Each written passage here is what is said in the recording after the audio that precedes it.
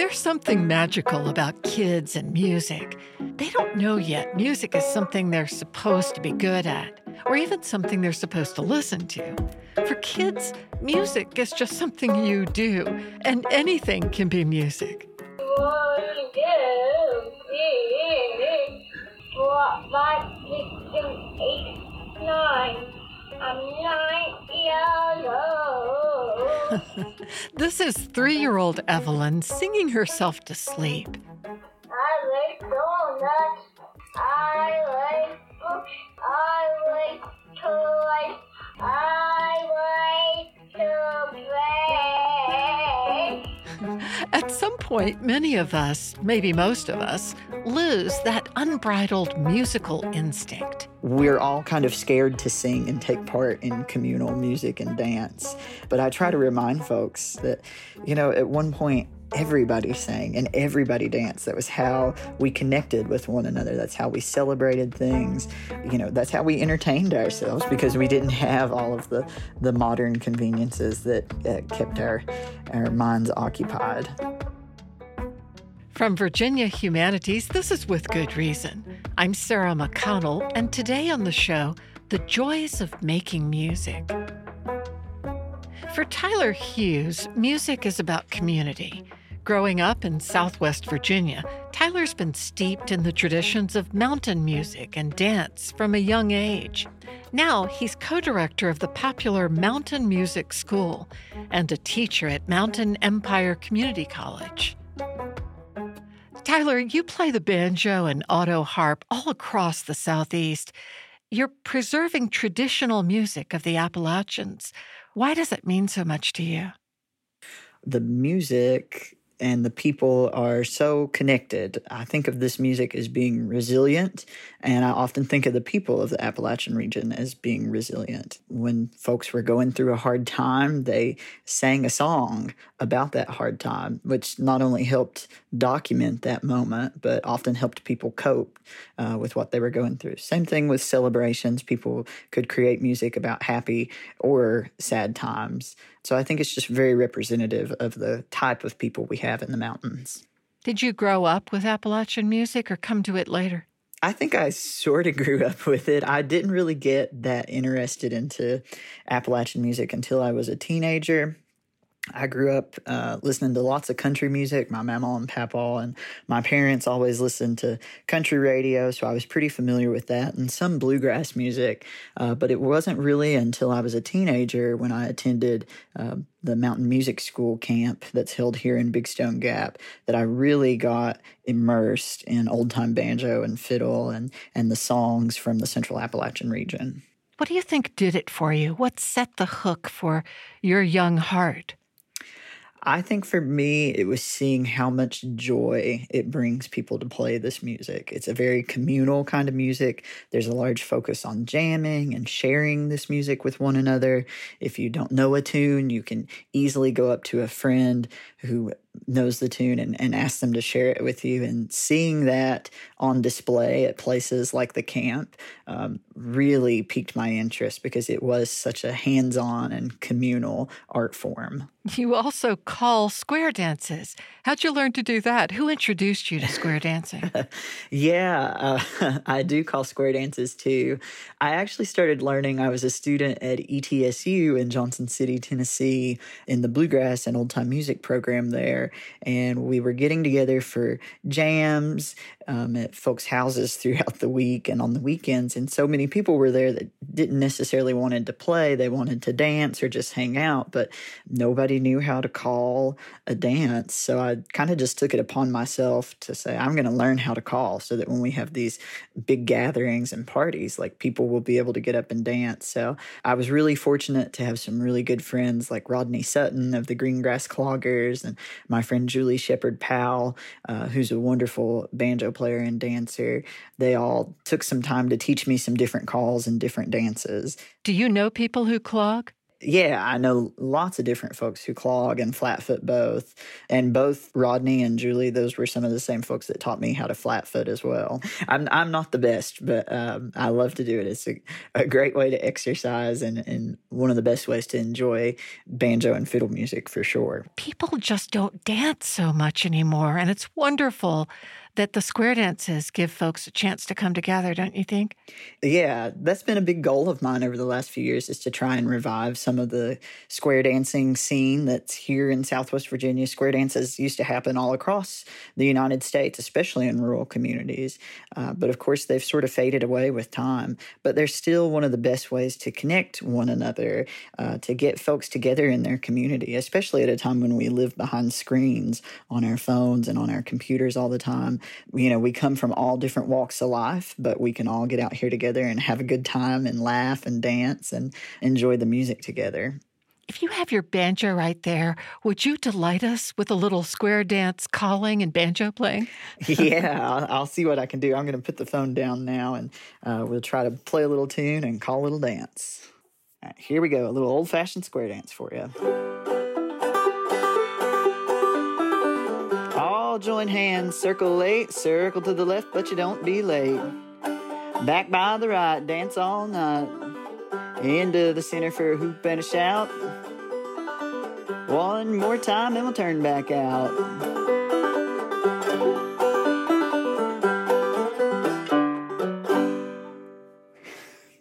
Tyler, I love that. Thanks. I used to do a little bit of line dancing. Your grandparents were part of a line dancing club, right? They were. They were definitely in on the 1990s line dancing craze. My grandparents would take me to their line dancing classes, even at 4 and 5 years old, and I would get up and do some of the dances. I knew some of the watermelon crawl and the boot scoot and boogie and stuff, so... What would you wear? You would have to dress the part for sure. We would always, be decked out in cowboy boots and blue jeans and cowboy hats. And down here, there wasn't a whole lot of places that would sell Western wear. So my grandparents made a special trip 2 hours up the interstate to Wytheville, where the old Fort Western store is, and they bought their line dancing outfits there. Tell me about a few of your favorite Appalachian folk songs. This is the kind of music that you want to reintroduce to people to appreciate as much as you do. Sure. One of my absolute favorite songs comes from a songwriter and musician who's not really widely known outside of Southwest Virginia or even Wise County sometimes. Her name was Kate Peters Sturgill. She grew up and lived in the coal camp Josephine, just outside the city of Norton here. She wrote a song called Deep Settled Peace, which I think some folks are familiar with, thanks to recordings made by John McCutcheon. But she had a lot of other music that was just so beautiful, and one of those pieces that I think of all the time is My Stone Mountain Home, which is just a song that she wrote about Stone Mountain, which is one of the main ridge lines here in Wise County. And I think of that song all the time because I'm so lucky to live in downtown Big Stone. And every morning when I open the blinds in my living room, I'm right here at the base of Stone Mountain. I can look out and see the mountain range. And it just means so much because I love living here. I just think it's so beautiful here. So here's a snippet of My Stone Mountain Home by Kate Peters Sturgill. There's a dear old home nestled in the heart of the hills where the trailing arbutus grow, and the red rhododendrons bloom on the cliffs. It is there I am longing to go. Sweet memories return of my childhood and youth when I used to wander there. Happy hours I spent by the old mill stream with never a sorrow or care. I'm longing for my dear old home, that old home in Stone Mountain far away, where at twilight you can hear the whippoorwill call and the birds sweetly sing all the day. Yeah, I love Kate's voice. I think it's just such a true representation of what mountain music sounds like. We're all kind of scared to sing and take part in communal music and dance. But I try to remind folks that, at one point, everybody sang and everybody danced. That was how we connected with one another. That's how we celebrated things. That's how we entertained ourselves, because we didn't have all of the modern conveniences that kept our minds occupied. Kate is really a hero of mine. She was hired on by the Works Progress Administration during the Great Depression to go around and start collecting songs and poems and works of art from around Wise County. And that actually led to her and a whole slew of folks creating what would become known as the Country Cabin. They took this small cabin there just outside of Norton and started having musical celebrations there and performances, and that eventually grew and developed into what we have today, which is a pretty large venue and a major venue for the Crooked Road here in Southwest Virginia. So we still have music every weekend at the Country Cabin. So people like that really inspire me, that can see the connection between just how important our own individual art and music and dance is, and how that connects us all to the wider community and the wider world. You work at the Mountain Music School to help bring Appalachian music, not just to your local community, but to the wider world. Mountain Music School is a week-long summer music camp that we host here at Mountain Empire Community College. We're so lucky, this little college. We call it Princeton in the Pines because it's nestled right here on the mountainside in Big Stone. And everywhere you look, you've got beautiful views of the Blue Ridge and the Cumberland and the Appalachian Mountains as they all meet here in this little corner of Virginia. So it's a really scenic backdrop for where we can all get together and learn how to play old-time banjo and fiddle, and learn how to dance and learn about the songs and the music from the Central Appalachian region. It was started by a mentor of mine, Suella Boatwright Wells, and her friend Ron Short, who's still a storyteller and musician here in the region. They both really made a huge effort to make this camp accessible. So many times, whether it be the cultural arts or the fine arts, music and art is often out of reach for so many folks due to financial barriers. And that's especially true here in Southwest Virginia in the Appalachian region. We live in a pretty impoverished area where so many folks can't really take part in the arts. So they really made an effort to make sure that this camp was going to be open to everybody. So it's still one of the most affordable camps in the region. We offer almost everybody under the age of 18 can come for free. And we also offer to loan an instrument out for the whole week that they can take home each night and practice. So we try to do everything within our power to make sure that you can come for this week and take part in this music and dance and celebrate it, regardless of your financial status or where you're coming from. Do people love it? They absolutely love it. For many years, we were growing so large that we almost couldn't handle it. We got up over 200 students there a few years ago, and it was a little bit hectic. So nowadays, we're averaging about 120 to 140 students every summer. That's folks of all ages, from 10 years old to 100 years old. So when you're taking a class, you're learning how to play guitar, you may be sitting beside somebody who's 11 or 12 years old on one side, and then on the other side, you've got somebody that's 70 or 80 years old even. And I think that's one of the best things, is just getting folks together and having that intergenerational knowledge spread between one another. Was there a while back when a lot of people participating were coal miners or children and grandchildren of coal miners? Well, I think we still have a lot of folks, particularly who are coming from the local area, who have connections to the mining industry. I think there's a lot of preconceived notions about coal mining communities all across Appalachia. I always say it's such admirable work. My papa was an underground coal miner for over 30 years. And if you've never been around folks who've had to work in the mines, you really don't understand the sacrifice that they're making. It's such a highly politicized topic, but, it's real life for some people. My papa was a very complex human being who understood that burning coal was not necessarily good for the environment, but he was able to provide a really decent living for his family by mining coal. He also suffered for it. He was a victim of black lung disease and over the years had hundreds of cuts and broken bones and scars from incidents that would occur in the mines. And he loved coal mining. He loved underground coal mining, but he was always very adamant that he did not believe in strip mining or mountaintop removal because to him, that was too far. To see the environment degraded to that point was just too much for him. I always think of him as being like a real representation of what it means to come from a coal mining community. It's much more complex than people often think. You always say you cannot overstate how much this music has shaped you as a person. Help me see how so. What are the ways music has done that for you?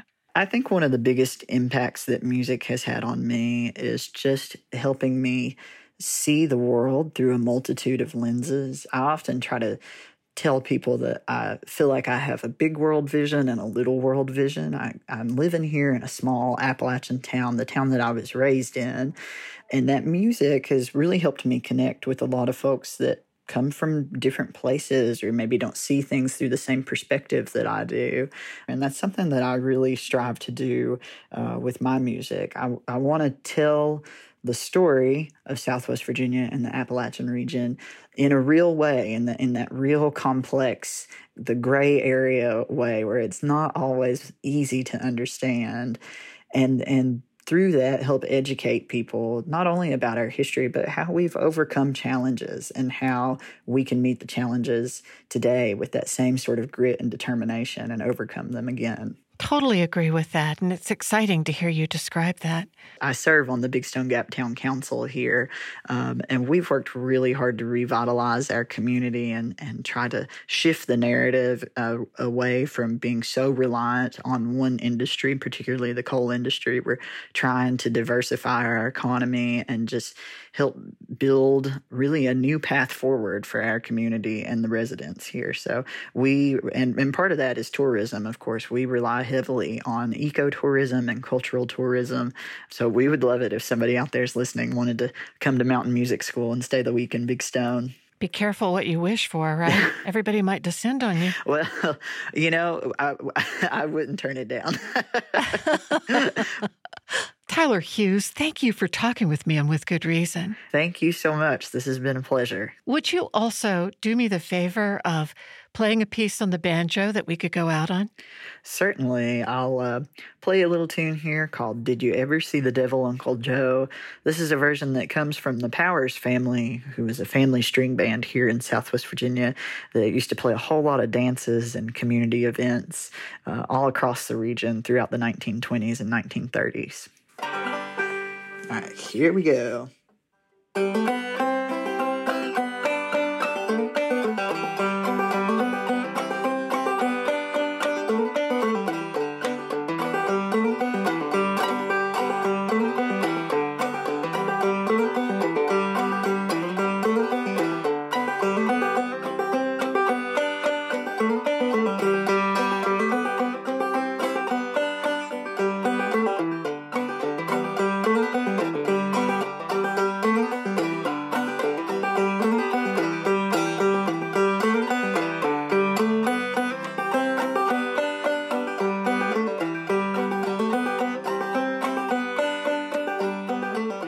Hughes is an instructor and co-director of the Mountain Music School, which is supported by Mountain Empire Community College.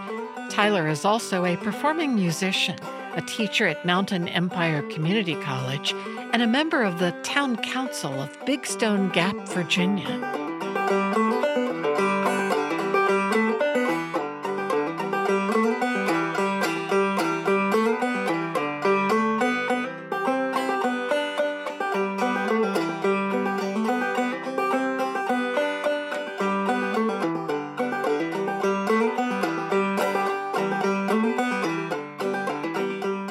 Life skills classes for people with exceptional needs often teach things like cooking, money skills, and street safety.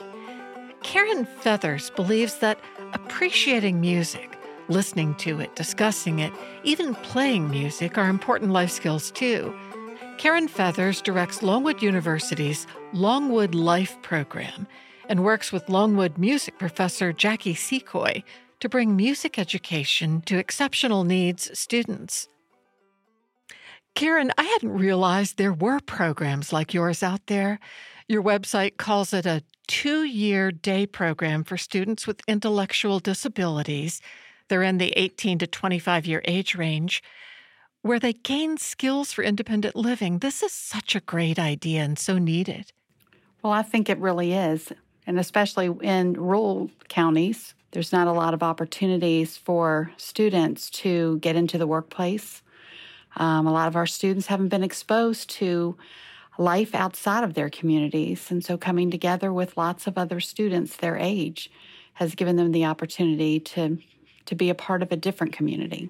And they come to you with what level of academic skills, would you say? We have a variety. We have students who don't read.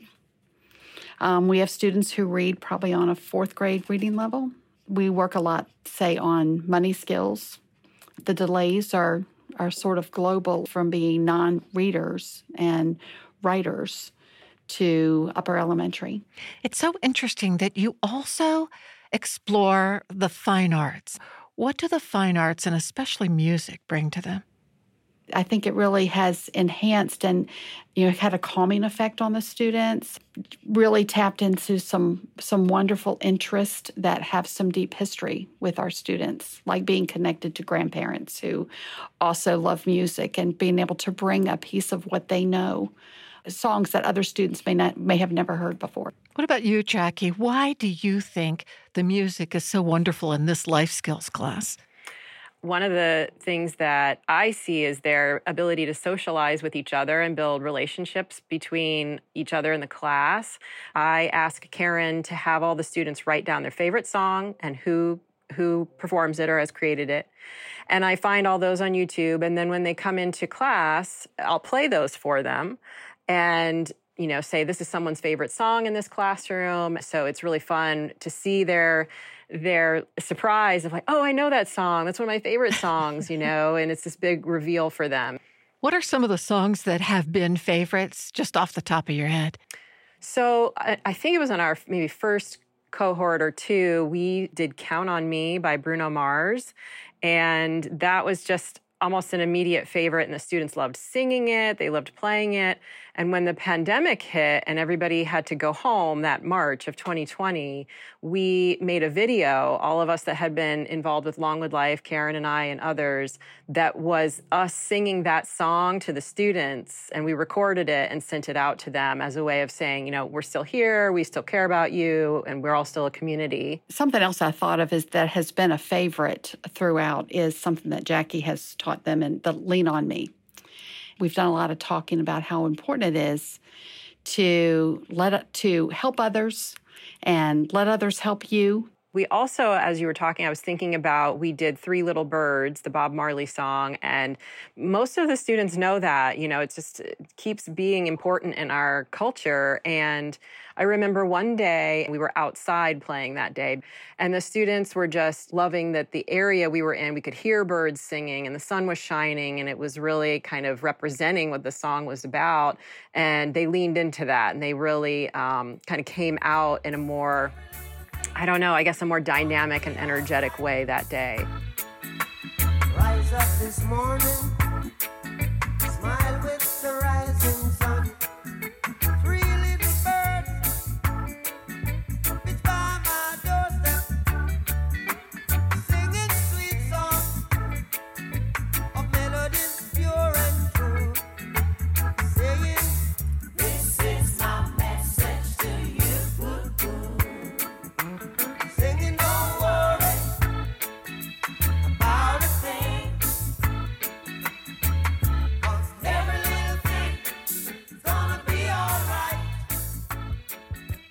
Singing, don't worry. Yeah, something else that I think has been really special is that students have made connections to the fact that if you know a few chords, 2 or 3 chords, 4 chords, you can play a lot of songs. And we've done a lot of searching, songs that we hadn't played before that are favorites of individual students. Like what? Well, like the chords she's going to play for you now. Okay. So I've put my phone down and I have my ukulele and we'll have a song, let's say Three Little Birds, and it just has three different chords that happen in the song. And so I'll tell students to choose their own adventure and they pick one of those three chords and they only play when that chord comes up. So let's say I pick the C chord and I'm only going to play that time. And that helps them learn to take turns, to listen to each other, and also to figure out what their skill level is. And then as we go through the class week after week, I'll say, okay, now pick a different chord. Or, okay, you're ready maybe to do two different chords.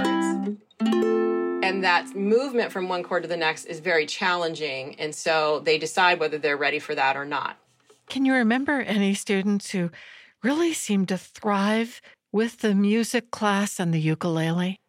Yeah, there have been a lot of students that, you know, at first when I'm meeting them, I'm not always sure how engaged that they are with making music or if they've done it before.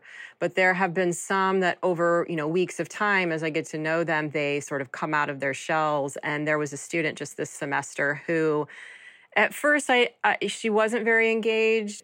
One day we were doing One Call Away and she was smiling. She was playing her instrument. She was like, you know, sometimes she doesn't form complete words, but she makes sounds and she was doing that more and more. And I just saw sort of the joy come out.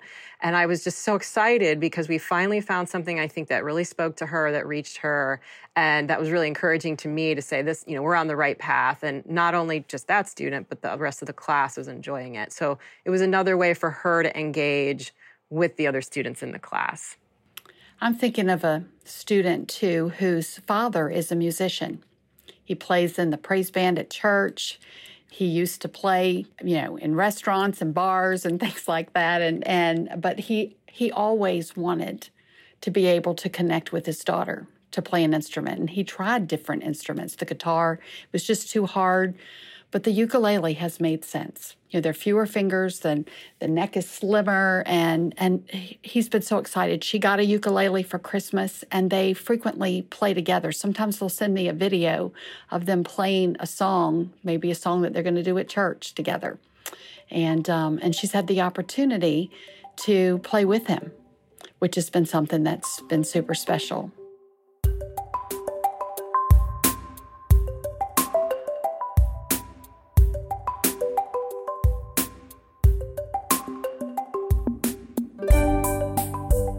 Karen Feathers is a professor of special education and director of the Longwood Life program, and Jackie Secoy is a professor of music at Longwood University.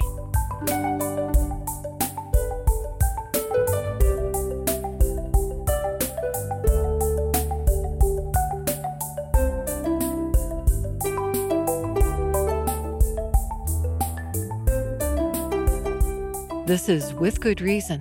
We'll be right back.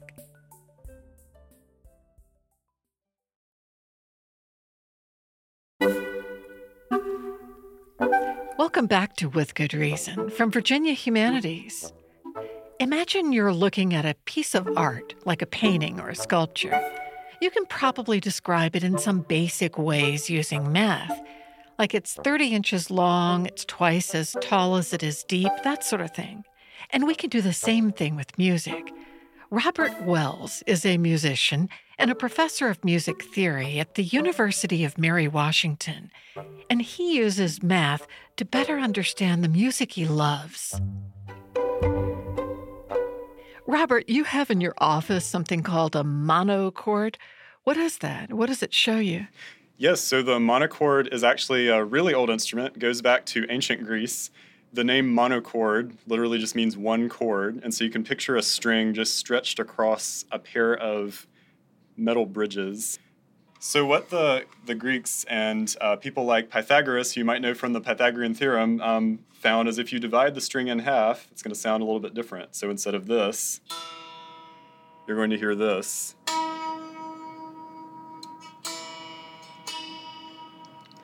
So the distance between here and here, or here and here would be the distance of an octaves. So then you might say, well, what if I divide the string into fourths, into 4 parts? So here's the whole string, and here is 3/4 of a string. So it kind of sounds like Here Comes the Bride. Yeah, so if I play Here Comes the Bride, that very first pair of notes, Here Comes the Bride, dum bum, that distance is what we call a fourth. Here comes the bride, you can imagine, da da da dum, 1, 2, 3, 4 notes in there. Here comes the bride. Now the next Here Comes the Bride. Here comes is a fourth, but here comes goes up another note. So 1, 2, 3, 4, 5. Here comes the bride. So actually we have a fourth the first time that expands to a fifth the second time. So that's a fourth. That's a fifth. You know, it's a melody we all kind of take for granted, but there is kind of that interesting numerical complexity in there that's sort of hidden. Who composed Here Comes the Bride, by the way? Yes, it was actually Richard Wagner, German composer who is famous for his operas, and that actually comes from an opera.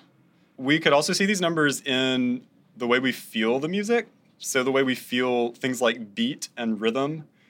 And I don't know if you've ever had the experience being, say, on the dance floor, and the music is going 1, 2, 3, 4, 1, 2, 3, 4. Let's say now you're in a ballroom, you're doing a waltz, you might have 1, 2, 3, 1, 2, 3, undergirding the music.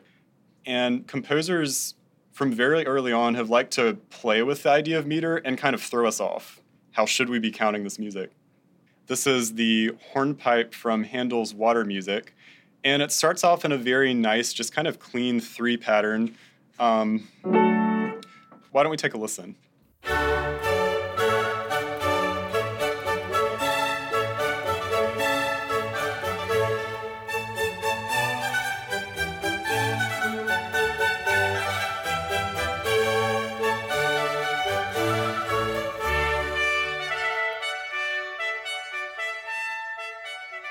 So in the beginning, we get this very dance-like 1, 2, 3, dum bum dun dun dum. But after this kind of iconic dun dun dun dun dun dun dun dun dun dun dun dun, we get this other kind of strange thing that happens. We've gotten very comfortable with counting to 3, and then all of a sudden we get dun dun dun dun dun dun dun dun dun dun dun dun dun dun dun dun dun. And so that last little part dun dun dun dun dun bum. It almost sounds like we're now going 1, 2, 1, 2, 1, 2. Dum da da dun dun dun dun dum ba-dum. One of the questions is, how do we perform it? Do we try to perform it like it's in 3, or do we give in to this kind of 2 pattern that the music is sounding like? And this is not an easy question to answer. Play a little bit of this Handel Water Music on the piano and show me how you might wrestle or toy with playing it at these different rates. Sure. 1, 2, 3, 1, 2, 3, 1, 2, 3, 1, 2. Okay, so this is the moment. 1, 2, 3, 1, 2, 3. So that moment I just played, I would actually argue if I play it like that, it feels a little bit awkward. If I really accent those downbeats is what they're called, beat 1. So I'm going to accent the 2s and listen to how it sounds in that interpretation. Okay, so 1, 2. So here it is again, 1, 2.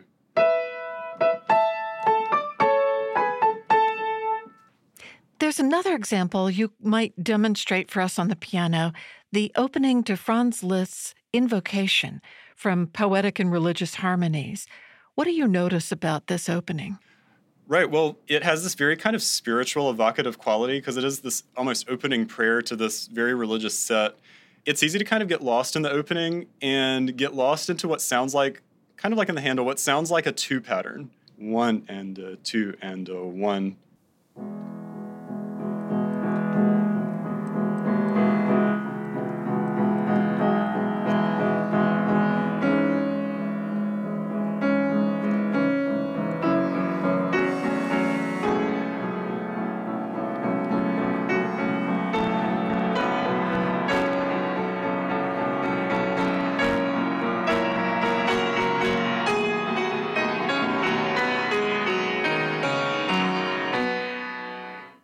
So it's just this glorious opening, like I said, very spiritual. And I think part of the spirituality is this sense of kind of ambiguous meter. When you first hear the piece, it really does just sound like we're going 1, 2, 1, 2, 1, 2, 1, 2. But then the melody comes in, and we realize what we're actually hearing is 1, 2, 3, 1, 2, 3, 1, 2, 3. And so it's kind of this revelation like, oh, wait, actually 3 is the key number here. And it turns out from the very beginning, Liszt has written this in a triple meter. He has written everything in 3. The very first note we hear is actually beat 2. So it all feels very kind of disorienting, but I kind of suspect that Liszt wanted to get this kind of evocative sense. Like, he doesn't want it to be too square. He wants it to feel for that spiritual kind of effect, like things are kind of blurred around the edges. You know, we can't just lock into this kind of square meter too easily. Do you think this metric tension you're describing is just in classical European music, or do you also see it in other world music traditions? So this sort of metric tension is definitely present in music around the world. For instance, in South India, there is this really strong role of metric tension, perhaps even more so than in Western music. In Indian music, it's most common that you'd be counting to 8, actually.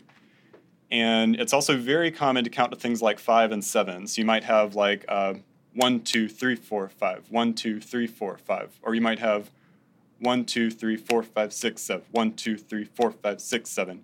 And not only that, against these kind of more asymmetrical meters, you will have the musical phrases kind of acting in tension where they do not seem to fit into these, what's called tala. So instead of meter, Indian music, it's called tala, these counting cycles.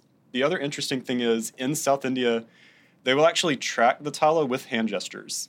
You'll even see audiences doing this. Not only is the music, let's say we're counting to 3, we're not just counting to 3, we'll also be doing something like maybe clap, clap, wave, clap, clap, wave. And when I say wave, this is basically kind of turning the hand over so the back of the hand is hitting the palm. So that is actually a physical way of expressing meter that happens in Indian music that allows this really complex degree of tension. So I'll give one example. This is a composition called Varavina. It's what's called a Geetam, which is kind of a teaching piece for students who are first learning South Indian vocal music.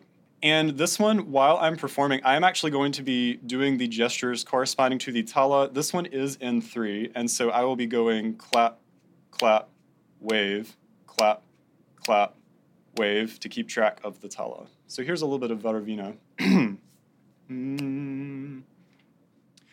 Varavina mridupani vanaruhalo chanarani suruchira bamparaveni suranuta kalyani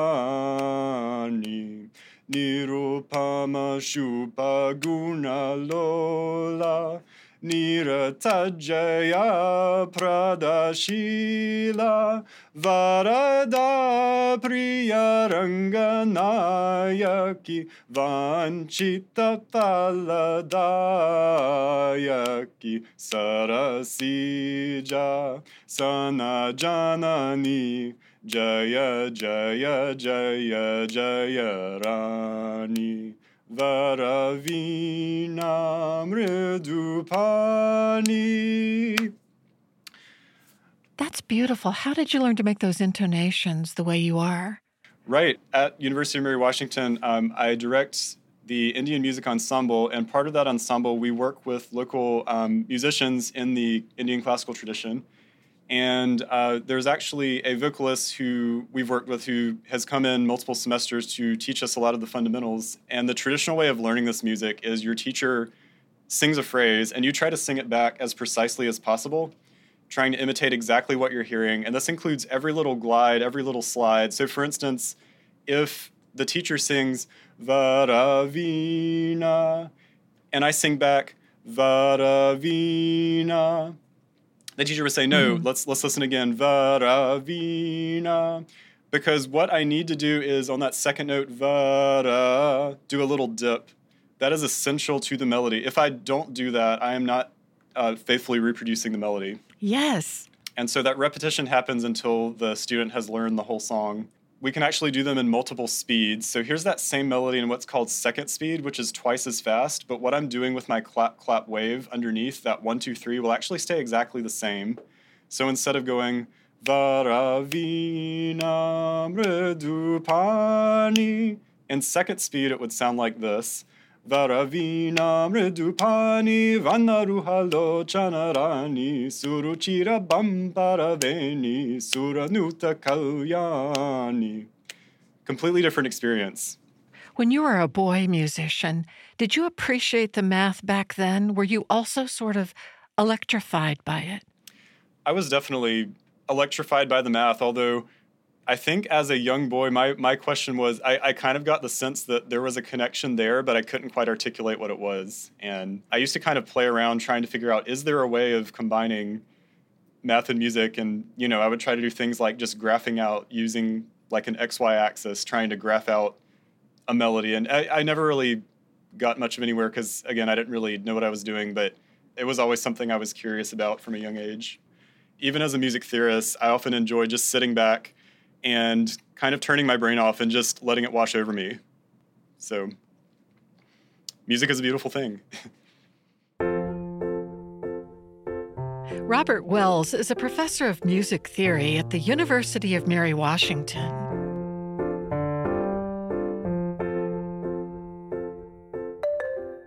"60 years later, the Beatles still capture new audiences. Tom Payne is a music professor at William and Mary, where he's helping a new generation fall in love with John, Paul, George, and Ringo. Tom Payne's specialty is actually medieval 13th century religious polyphony, but he says the Beatles are a foolproof way to get students excited about studying music. Tom, you first heard the Beatles when you were 5 and you went nuts. What do you remember from that? It's one of my clearest memories. I remember bouncing up and down on my bed with a coonskin cap on top of my head and a music box in the shape of a guitar, like a crazy whirling dervish. I remember distinctly looking at my parents from the bed to the door. They were standing in the doorway, just nonplussed, shaking their heads, laughing. Where were you hearing the Beatles, and what were they playing? They must have been on television, so I'm assuming that it was their first performance on The Ed Sullivan Show, February 1964, I think. And we had heard a lot about the fact that they were coming over, and that here was this band, all they did was sing, yeah, yeah, yeah. So we were waiting to hear the yeah, yeah, yeahs. Let's play a couple of those earliest songs and things that you have noticed about their growth, even in the early days. Sure. Why don't we start with Love Me Do? It's about as simple as you can get. Love, love me do. You know I love you. I'll always be true. So please, love me do. Right. Very simple. Very simple. And yet it's incredibly infectious. But the best part is when Paul delivers the title line going way down low and singing these very blues-inflected notes when he goes, love me do, oh, love me do. Love me do. Oh, love me do. Yeah, love me do. Oh, love me do. So from this, there's really only one way to go, and that's up. I mean, Love Me Do was a moderate hit, but by the time they get to say, I Want to Hold Your Hand, their 5th single, they've really mastered the art of perfecting the perfect hit single. So when I Want to Hold Your Hand starts up, it's incredibly exciting. Here we go. Oh yeah, I'll tell you something. I think you'll understand when I say that something.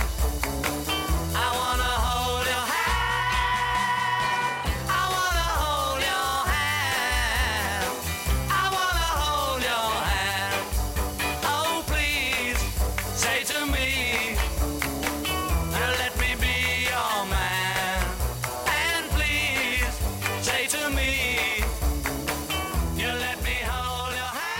When they jump up to a high falsetto note, it's on a very kind of tension-inducing chord, and it just makes the audience go crazy.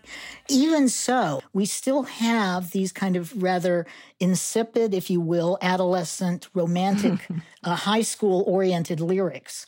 And they start being asked, can't you write something more mature? You've got such a great platform. Bob Dylan actually said to them, you've got such a great platform. Why are you hiding behind these adolescent facades here? You've got a real duty to speak up and say something important. As a result, John comes up with this song, Help, which is perhaps their first verifiable song that isn't about adolescent love. And with this, you get the idea that John's got this kind of band of brothers, maybe in his head, that's kind of helping him through these difficult times. Help, I need somebody. Help, not just anybody. Help, you know I need someone. Help, when I was younger, so much younger than today. Oh, I love the falsetto again. Yeah, the falsetto. And this time, it's not a gimmick. It's essentially an actual cry for help. So that was John Lennon writing Help. What about Paul McCartney writing Yesterday? Yesterday, of course, it's one of the most famous of all the Beatles songs. With this, we've got, to me, a love song for sure, but one that's so much more vivid and mature than before. And it's brought out beautifully in this setting with strings by George Martin.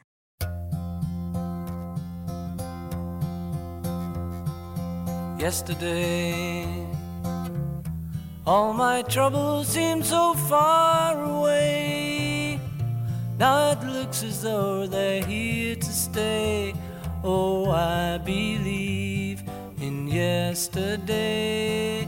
Suddenly, I'm not half the man I used to be. He was so young when he's speaking so wistfully about life and having this nostalgia. What losses had he experienced by now? The big one was that he lost his mother at an early age, I think the age of around 15 or so. And some people have suggested that Yesterday might actually involve him thinking about his mother, not necessarily a lost romantic love. Another song that you like to talk to your students about is Eleanor Rigby from the Beatles' 7th album. Why does that draw your attention? This is a song that sounds, in many cases, very dark and ominous. It's about two people who essentially occupy the same space, and we get the sense that they could find happiness if they would only meet each other. And ironically, the way they come together at the end of the song is by having Father Mackenzie bury Eleanor Rigby in the church where he served, wiping his hands as he walks from the grave. So, in a sense, they come together in her death, but never having met each other while alive. Eleanor Rigby picks up the rice in the church where a wedding has been. Lives in a dream, waits at the window, wearing the face that she keeps in a jar by the door. Who is it for? All the lonely people. Where do they all come from? All the lonely people. Where do they all belong? Father Mackenzie, writing the words of a sermon that no one will hear. No one comes near. You've said that sometimes in your class you sing along with one or more of these tunes with your students, or at least have over the years. Is that right? Yeah, and in fact, what I do is I bring out my guitar and we'll do something like, we frequently do Yesterday, which everybody knows, and last semester I taught it, we sang Let It Be together, and everybody seemed to like that as well. In fact, it was reported to me at one point that a student had gone home and regaled the roommate with the experience of it. At the same time, she was weeping just with the emotional intensity of it all. Let's go out on one final song, the one With a Little Help from My Friends. Tell me about that song and what stands out for you. The song is all about gaining confidence in yourself. So when Ringo starts off, he says, "What would you do if I sang out a tune? Would you stand up and walk out on me?" What would you think if I sang out a tune? Would you stand up and walk out on me? Lend me your ears and I'll sing you a song, and I'll try not to sing out of key. Oh, I get by with a little help from my friends. I get high with a little help from my friends.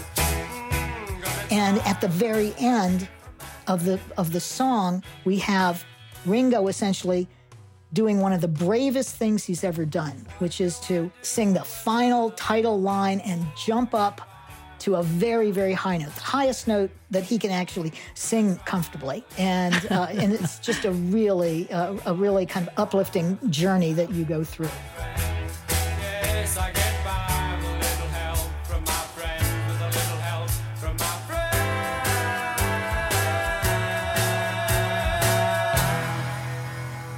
Tom Payne is a professor of music at William & Mary. Support for this episode of With Good Reason comes from the Joseph and Robert Cornell Memorial Foundation. This is a charitable trust created by the will of acclaimed 20th century artist Joseph Cornell that honors the memory of the artist and his younger brother Robert. With Good Reason is produced by Virginia Humanities, which acknowledges the Monacan Nation, the original people of the land and waters of our home in Charlottesville, Virginia. Our production team is Allison Quantz, Matt Darrow, Lauren Francis, and Jamal Milner. Aviva Costo and Lillian Bukowski are our interns. Special thanks to Jenny Taylor for booking assistance. For the podcast or to comment, go to withgoodreasonradio.org. I'm Sarah McConnell. Thanks for listening.